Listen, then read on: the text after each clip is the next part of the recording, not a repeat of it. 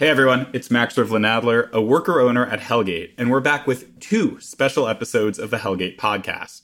Specifically, we're here to chat about the Eric Adams Table of Success, an interactive feature that Hellgate just released with the help of Type Investigations. It's our way of giving readers insight into who is in Mayor Adams' orbit, how they're related, and why it matters. So go to our website right now and check out the Table of Success, www.hellgatenyc.com. These 2 episodes will make a lot more sense once you do.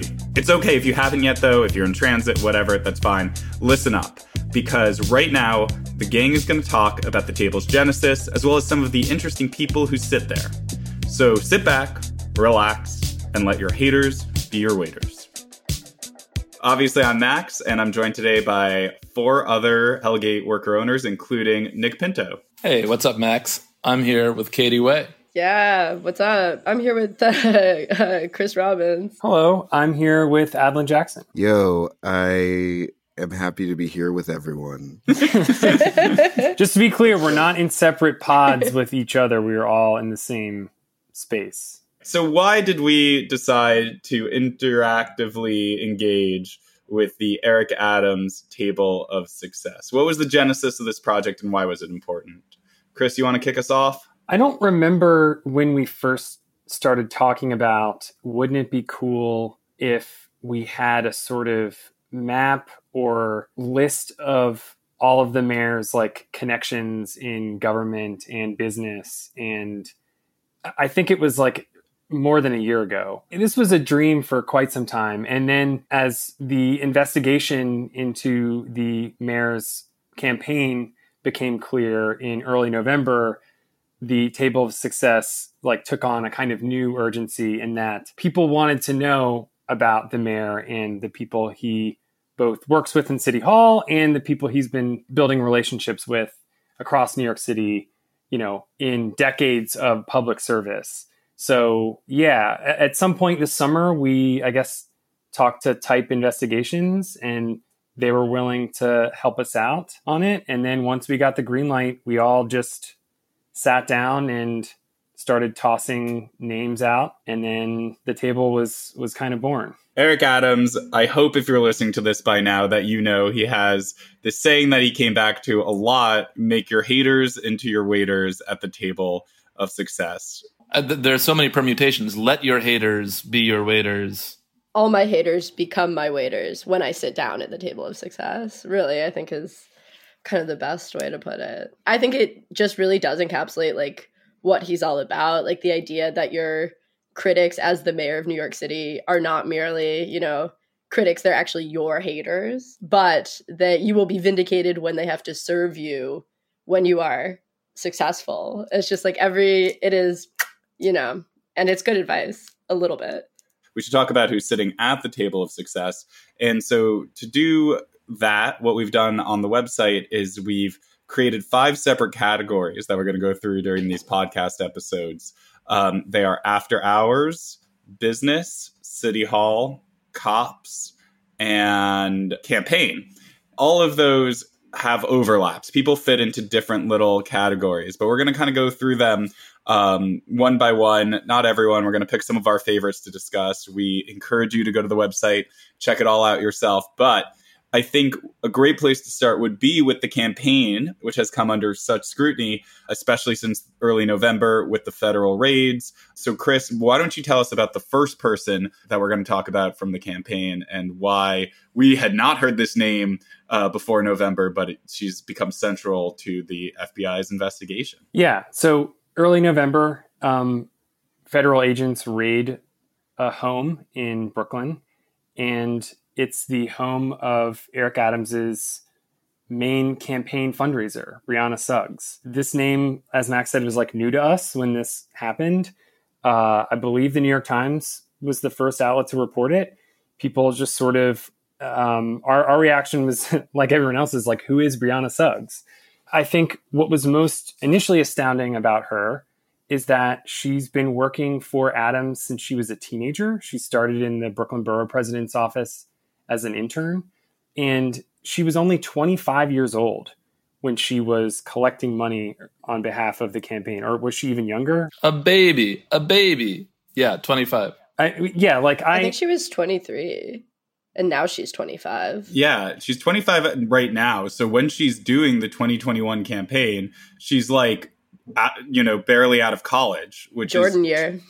Yeah, I don't like speaking for my 25-year-old self, I wouldn't trust my 25-year-old self to order a pizza, let alone like manage some $8 million of campaign funds that the mayor was bringing in. So that was like the first sort of like surprising detail about Brianna Suggs. Yeah, she started, I'm looking at the table entry right now. She started as an intern when she was 19. And, doing all this fundraising work for Adams made her a considerable amount of money. Again, for a 25-year-old, or a 23-year-old, these are like unfathomable sums of money. She made like $100,000, working for his campaign. She made another $100,000 working as a fundraiser for a political action committee. I mean, what's so surprising to me is that nobody caught, even before the raid, nobody caught that the chief fundraiser for Eric Adams, for the guy running for mayor, was this 23-year-old, was this like super young person who obviously, like, by dint of her age simply is like not experienced enough. Just to give you a sense, like when people run campaigns for as public and as big an office as the mayor of New York City, which involves public matching funds, outside fundraising, it's basically like a 2-year long slog to get to that primary date for like anybody. These are like people oftentimes who have run campaigns before, have like tons of experience. And instead you had this really inexperienced young person who, when they do the federal raid, has reportedly folders coming out of her house that have like just folders that say Eric Adams on them. And Nick went and hung out outside of Brianna Suggs' parents' home where she lives with them. Just again, telling you what a classic New York City Zoomer she is, which is just like, yeah, you're of course going to live with your parents, even if you are making bank. Yeah, I mean, we should just say here that like Adams has been asked about like why do you have a someone in their early 20s handling your $8 million mayoral campaign, and his response is that it's about opportunity, and young Black women aren't often given chances like this, and he wanted to do that. So that's sort of the official line on this. Since everything went down, Brianna is no longer chief fundraiser for the re-election campaign, and I think it was just last week that Adams clarified that her new role is basically like shuffling papers, handling paperwork for the campaign. But again, like this, as Max pointed out earlier, like these campaigns are, if you're getting public matching funds from the city, it requires like an extreme attention to detail. So it's like, I wonder who is now his new chief fundraiser, if not Brianna Suggs. A 24-year-old. Yeah, he's just going to keep getting younger. We have some interns. The Leo DiCaprio of campaign. You hit 25, he's got to like reset. There are also just so many, and Adams has been so willing to like appoint people to 6-figure jobs that actually don't appear to do anything, that it's kind of crazy to wanting to give a young person opportunity by appointing them to one of the most technically hazardous things you could possibly ask a person to do. And it could get you into serious legal trouble, which brings us to the next person on our list that we want to talk about, who is the wonderfully named Vito Pita, who I cannot recommend enough. Looking at the photo that we're running of Mr. Pita, he is an extremely distinct looking individual. He is the campaign's lawyer. I kind of got to dig into Vito Pita. His comes from a long line of like kind of outer borough power players. His grandfather helped kind of found the Hotel Trades Council, which is now the Hotel Trades and Gaming Council, which we'll also discuss a little bit later. And then his dad started this lobbying firm and law firm, and which he now kind of stands to inherit.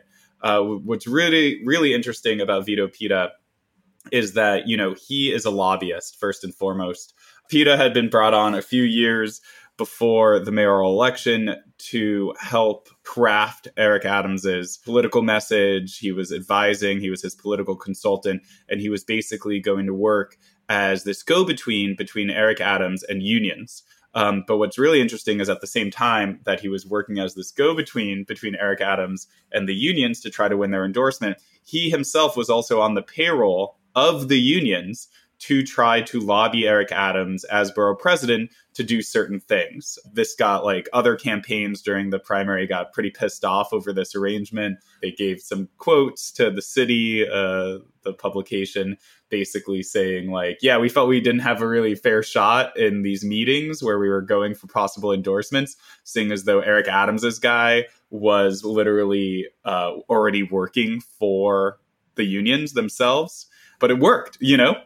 There's nothing illegal about anything Vito Pita did. He's the campaign's lawyer. He's not spearheading Eric Adams's personal defense, but he is kind of representing the campaign. He's also part of this fundraising apparatus for legal defense of Eric Adams that has sprung up in recent weeks.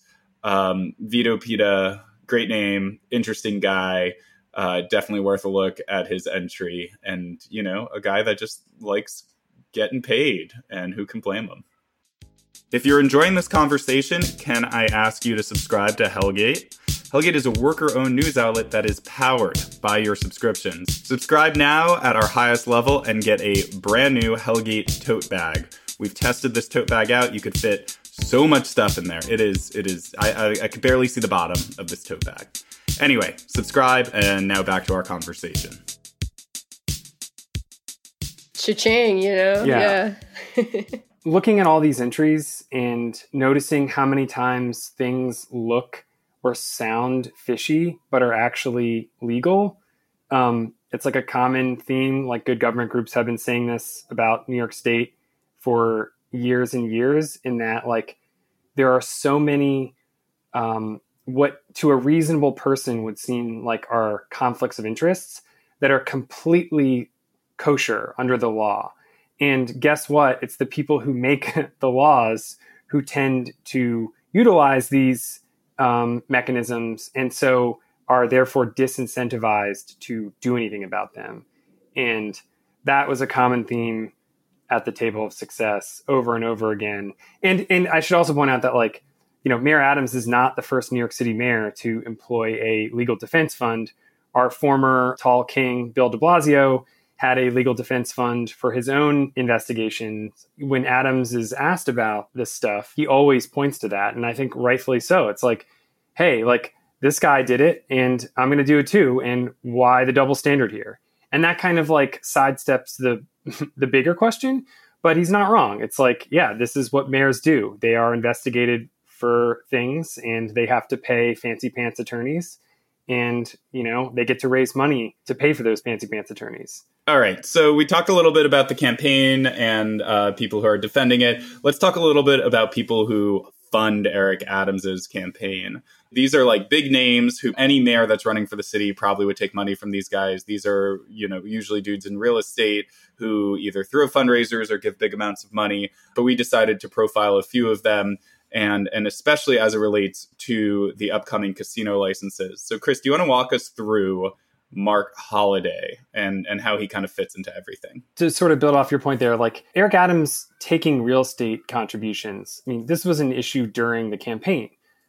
You had some people saying that they would not take contributions from real estate, and Eric Adams saying, no, I will. In fact, on the campaign trail, Eric Adams famously said the phrase, I am real estate, because he does own pieces of real estate in Brooklyn and in Fort Lee, New Jersey. So Mark Holliday is the CEO of SL Green.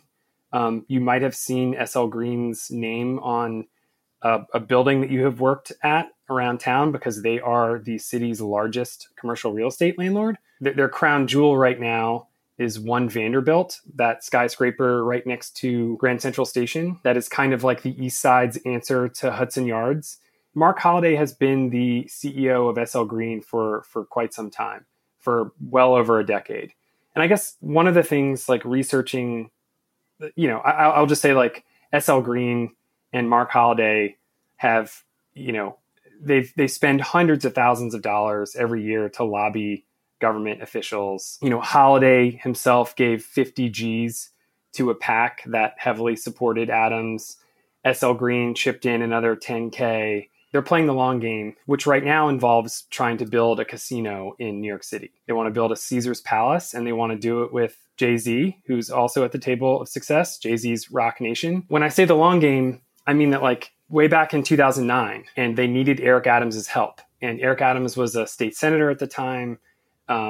He was part of the group of politicians, lawmakers, who was going to decide like who got the ability to build the Aqueduct Racino, which we all know and love. There was this amazing Inspector General report that came out in 2010 that looked at like the bidding process. And basically it said that Eric Adams exercised exceedingly poor judgment in that process. There were like lawmakers who were leaking information to lobbyists. Eric Adams attended a victory party for the company that eventually won the bid. The report didn't lead to any charges, but the people named in the report would later go on to be convicted of crimes separately. Where does Mark Holiday and SL Green fit in all this? They hired Eric Adams' political mentor to lobby him and the state. And it didn't pan out. They lost that bid. So all of this history and more is in the Table of Success, the SL Green entry, the Mark Holiday entry. Check it out. It was fun to research. I was about to say, when we sell Hellgate and completely cash out, we have to decide, are we going to have our, when we swim in money, are we going to have our party at Zero Bond or Asteria Labaya? You know, there's just three great Casa options. Cipriani. I just want to put that out there now, as we're growing. Yeah, Casa Cipriani also. Do you guys? Is it Cipriani or Cipriani? I think it's Cipriani. Nicholas Pinto, as the resident Italian American on this call, can you tell us if it's Cipriani or Cipriani? That is extremely offensive. I mean, yeah. First of all, offensive. Second of all, I mean, properly it should be Cipriani, but who knows what Americans are doing? In a Lana Del Rey song, she pronounces it Cipriani. So from the heights to the relative lows, we're speaking, of course, about our short king, the guy that you hire when you want a casino, when you want to do business with Eric Adams, when you want anything in New York right now. The guy you got to get on your payroll is who? Frank Carone. Chris, you spent a lot of time in the world of Frank Carone. He's the former chief of staff of Eric Adams. He's the former lawyer for the Brooklyn Democratic Party. Why does everybody have Frank Carone on speed dial, and why is he so important to almost everyone on this table? I want to note that on our script for this, it says in brackets, "Let Chris go off on this for a while," which I think does sum up the entry very well. You know, I won't go off that long. I mean, look, it's Frank Carone has been representing businesses that do business or want to do business with New York City for years. He was also appointed as a taxi limousine commissioner by Bill de Blasio. He's friends with Bill de Blasio, has been friends with the previous mayor, is extremely close to Eric Adams. They've had Thanksgiving dinner together. Eric Adams said that Frank Carone, when he was chief of staff for just 1 year, was the first person he spoke to in the morning and the last person he spoke to at night. And the amount of power that he had within City Hall, it's tough to overstate. But he got that power because he seemingly knows everyone in business. And he also has a long track record of acting as the Brooklyn Democratic Party's legal secretary. So doing work for the Brooklyn Democratic Party. And if you've read stories about Brooklyn Democrats over the past few years, every other headline talks about how dysfunctional they are. Part of that is because younger people come up in the party. They try and institute reforms in the Democratic Party. The older guard doesn't like the reforms or thinks the reformers are misguided, and they fight. Carone in these fights was on the side of the old guard. He was working to ensure that the guy who ran the party for a very long time, Frank Seddio, maintained his grip on power. So he has one foot firmly in business around New York City and the other foot firmly in Brooklyn politics. And, that's Eric Adams as well.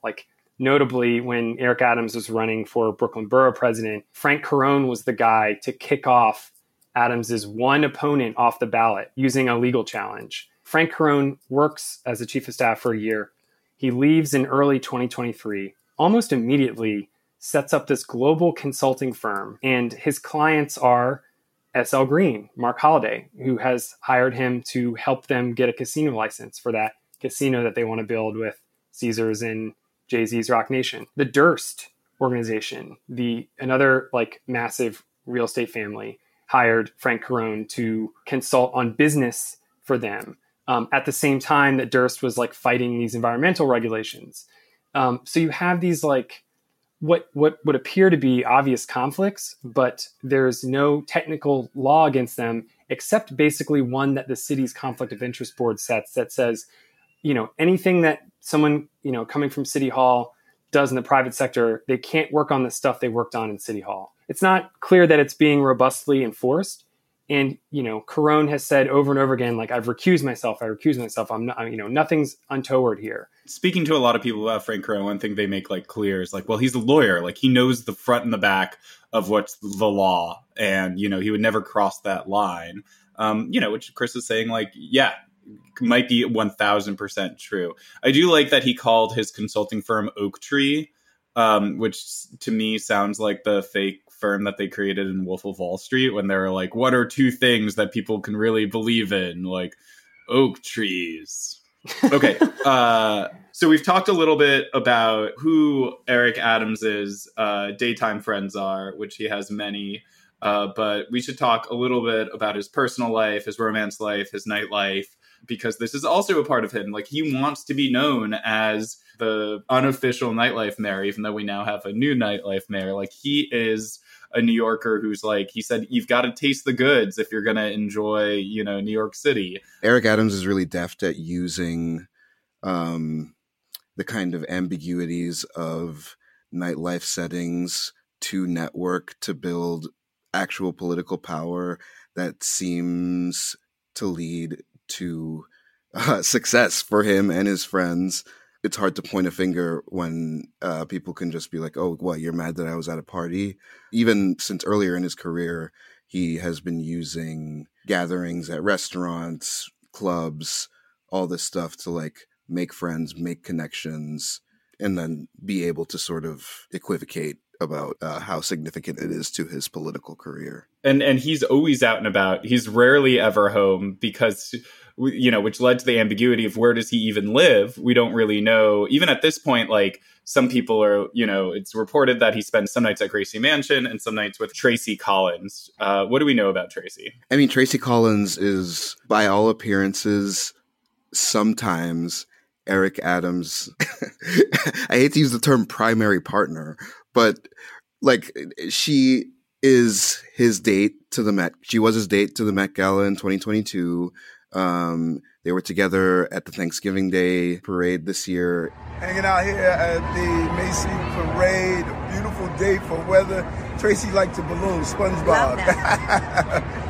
But a lot of fun. If you haven't been out yet, come on and make it out. Happy Thanksgiving. Happy Thanksgiving to all. I say primary partner because Eric Adams has intimated that although he is in a relationship, presumably with Collins, that is not the limit of his romantic life, is how I'll say that. As he put it, he's single but in a relationship, which is in a real relationship. But right. No, hold on. You know what? It happened. Yeah. We could talk a little. I mean, the other thing that Collins is known for is that she, once Eric Adams ended up as a mayor, she got a really dope promotion into the Department of Education. She's making way more money than she used to. That's just something that happens to people in Eric Adams's orbit. They end up with like really nice city gigs. The other person that we'll mention briefly that is in Eric Adams's sphere that he also owns an apartment with, maybe in Prospect Heights, is this woman, Sylvia Cowan. Doesn't Sylvia also live in Fort Lee? Does she? I think we saw a picture she of her owns. in Fort Lee. She owns in the Sylvia same building. Cowan owns an apartment in the same building as Tracy Collins and Eric Adams. Yes. He does seem to have a habit of being with people, buying property with them, and then being cagey about their relationship, / if he's A, lives at that property, or B, has a share in that property. So he's a little bit messy on that front. And just to kind of like round out his kind of familial part of the Table of Success, we can't ignore his son, Jordan Coleman. Adlin, you texted with him a bunch. What's up with Jordan? I mean, speaking of like, where the fuck does Eric Adams live? You know, people probably remember. I think that one of the big things from the Eric Adams campaign that like most people remember is the interview that he gave an apartment in Bed-Stuy when people were like, well, you have these apartments in Fort Lee. Do you actually live in New York City? And that apartment in Bed-Stuy, we should say that New York Magazine did a piece where they saw him seeming to stay there overnight, but people thought it was really funny that there was a bed with a bunch of sneakers lined up next to it that appeared to most people to be the thing that only a young man about his son's age would do. His son is Jordan Coleman, born in 1996. Adams at that time had a partner named Chrisena Coleman. In that interview that he gave in front of that Bed-Stuy apartment, where Jordan was also present, talked about not being, you know, because of his political ambitions, not being able to go to a lot of Jordan's football games and his birthdays.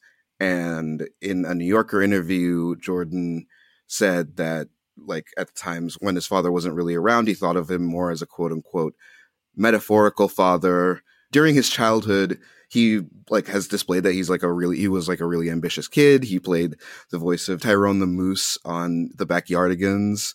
And then he said that his mom and dad encouraged him to use the earnings from his voice acting career to fund his first film, which he made at 12 years old. And then in high school, he made another movie called Paying the Price, a cautionary tale about teen dating violence. For most of his young life, he seemed to like be really determined to like forge his own career in entertainment. As the years have gone on, it's just gotten weirder and weirder, where he's like turning up on an Albanian singing competition, essentially an Albanian form of American Idol, doing an English language rap song. I asked him about an event in San Francisco he was at where people were trying to get a really lucrative lease developing a Chinatown building. We're also in attendance. And he just says, I'm working on a narrative film about the history of Chinatown and its relationship with NYC. After doing research, I realized that there were multiple Chinatowns throughout the country. I didn't know much about the culture, but I knew I needed to visit for the film to make sense. It's another case of just like using ambiguity to just kind of avoid what is glaringly obvious to like anyone who is observing. It's also just really funny that, you know, Eric Adams is writing all of these books being like, this is how you should raise your son. This is how you should raise your teen. When like both he and his son admit like they were not really in each other's lives when he was being raised. We're going to be talking about even more during this next episode. We're going to continue Nightlife, and then we're going to talk about the cops in Eric Adams's life and then who's surrounding him in City Hall right now.